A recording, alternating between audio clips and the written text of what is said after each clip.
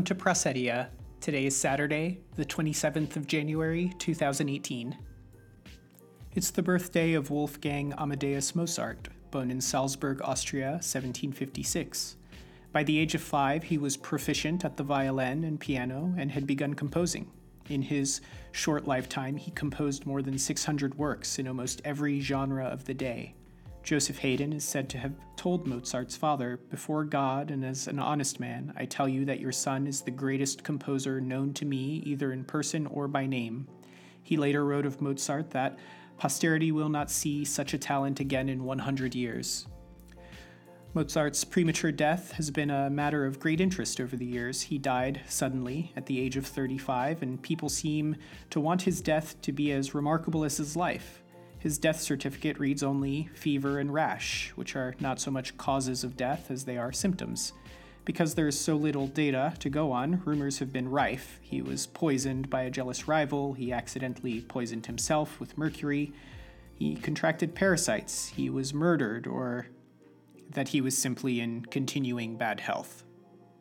Mozart himself started the rumor that he was poisoned because after he fell ill, he told his wife, "My end will not be long in coming. For sure, someone has poisoned me."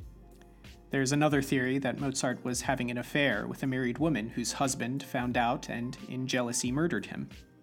In his play, Mozart and Salieri, Alexander Pushkin speculated that rival composer Salieri poisoned Mozart, but he would have had no reason to. Although they were rivals, the two composers were friendly, and Salieri's position and income were far superior to Mozart's at the time. And it's the birthday of Lewis Carroll, the author of Alice's Adventures in Wonderland and Through the Looking Glass, born Charles Lutwig Dodson in Cheshire, England, 1832.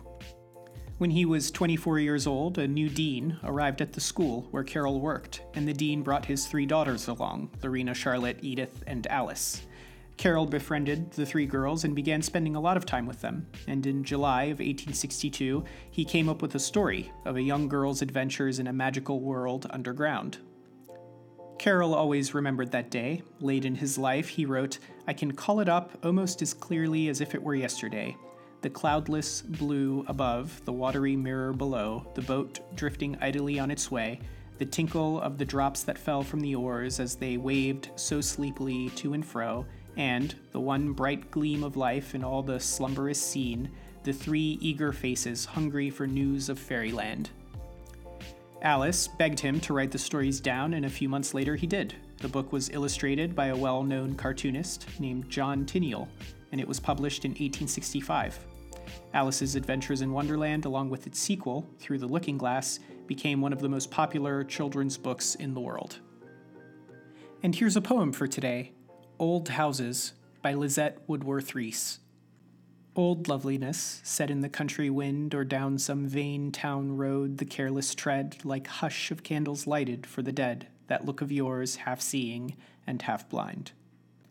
Still do you strain at door, but we come not, the little maids, the lads, bone of your bone, in some sad wise you keep the dusk alone, old loveliness, a many a day forgot. But no, behind each weather do you pass, the garnered poignancies of all the springs, at some girl's belt in Lent the wonkeels start, but oh, they're like in your old windy grass. Then are we quick with tears, rememberings, once more, are gathered to your heart.